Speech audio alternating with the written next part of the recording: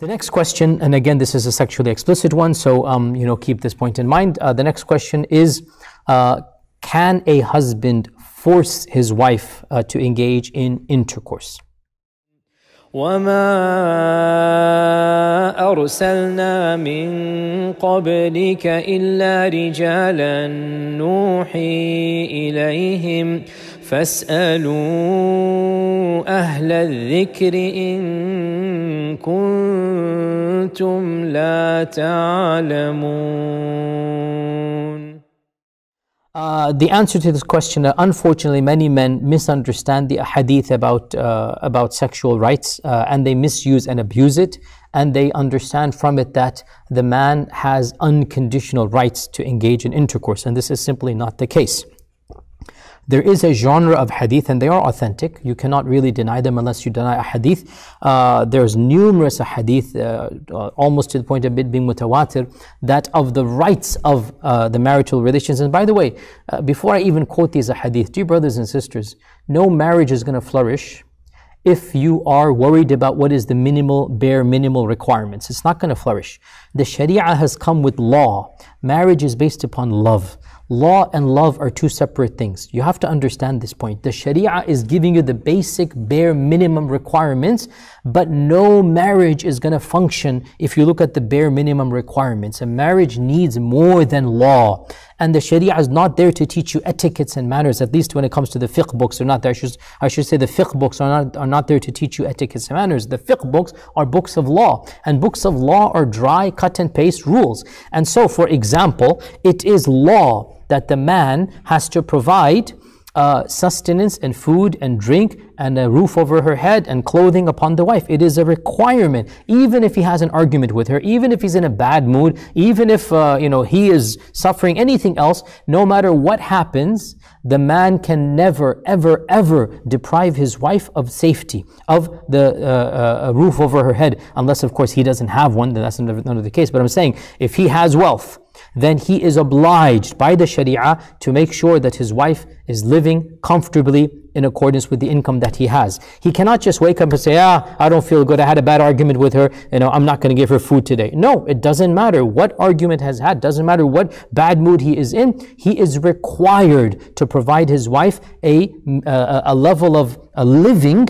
that is in accordance with the income that he has. Now, what is then the flip side that the law says?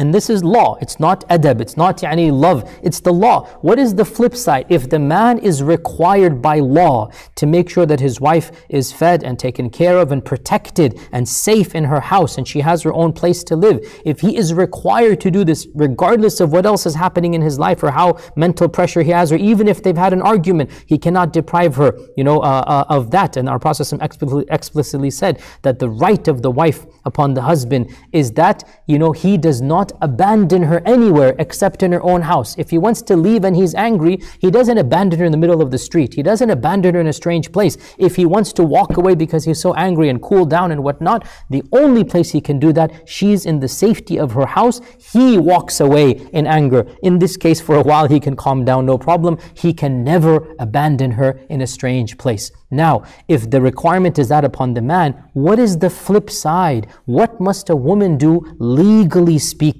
And this is where all of those ahadith come that, again, let's be honest here, a lot of people are very uncomfortable at these ahadith, and a lot of our sisters and brothers, they don't like even quoting these ahadith, but it is law, it is not love, and law is separate. You need to understand these ahadith in the broader picture and philosophy of what the goal of these ahadith is. There are multiple ahadith that when a man wants his desire to be satisfied and he calls his wife, unless she has an excuse, she should respond. That unless she's genuinely sick or menses or severe headache or whatever, or very tired because of the long day, whatever, if she has a legitimate excuse, that's between her and Allah subhanahu wa ta'ala. If she does not have a legitimate excuse, then the ahadith are very clear that the angels will get angry at her, the angels will curse her, that she is not fulfilling her wifely duties. Now, these are authentic hadith. Nobody can deny them if they accept hadith. And again, as I said, these hadith are law. What it means, just like there are certain things the man must do, regardless of how he feels, he must provide for his wife. So there are certain things that the woman is required to do by law. And the number one thing on that list is availability for intercourse. That when the husband does want to satisfy. And the Sharia has viewed, this is the Sharia of Allah, the Sharia has viewed that the harm that might come for not satisfying a man's desire is worse than the irritation or the nuisance upon the wife. So she should obey for the sake of Allah subhanahu wa ta'ala. Now, all of these ahadith, they are between a woman and her Lord. If she refuses her husband, then the repercussions are going to come upon her. And those repercussions include that the angels are going to curse her, the angels are going to make dua against her, whatever that might be. But notice, if a woman decides that she is willing to face that wrath, that's between her and Allah, and the husband has the right to criticize. The husband has the right to tell her, this is not right, this is not going to be a flourishing marriage. But he cannot do more than this. He cannot force himself on her physically. And that's something that is from these ahadith, because the Prophet ﷺ literally said, if the husband tosses back and forth angry, then the angels are going to curse her. He literally says, tosses back and forth. He didn't say, A'udhu Billah, he forces himself on her. No, he is not allowed to physically force himself on his wife, because that is going to be a type of harm and a type of psychological torture and a type of inflicting of pain that is not befitting of human decency, of karama. And our Prophet ﷺ said, La darara wa la dirar. There should be no harming of others, nor should you yourself be harmed. There should be no harming of others. And to force yourself in this manner, in the most intimate of acts, to force yourself, this is something that there is no question. It is a psychological trauma. It is a physical trauma. It is a pain of the body and the soul and the mind. And there is no way that this is something that is allowed in our Sharia. Yes, the wife should not say no. But if for whatever, meaning if she doesn't have an excuse, but if for whatever reason she does that, then she has to face the consequences with her Lord. And her husband has the right to speak up. And the Quran does give 3 steps, which is the famous verse of Surah An-Nisa, which does definitely require another question and answer. I'm not trying to avoid that, but I don't want to go down on that verse now, because that is a whole different issue that we need to discuss. But the 3 steps that are mentioned in Surah An-Nisa, that the woman, and the primary context of this verse is about a lady who constantly refuses to engage in intimacy. That's the context of this verse, and that is the primary meaning of this verse. If the lady constantly refuses to be intimate with her husband, number 1, Allah says, advise her, فَعِظُوهُنَّ, right?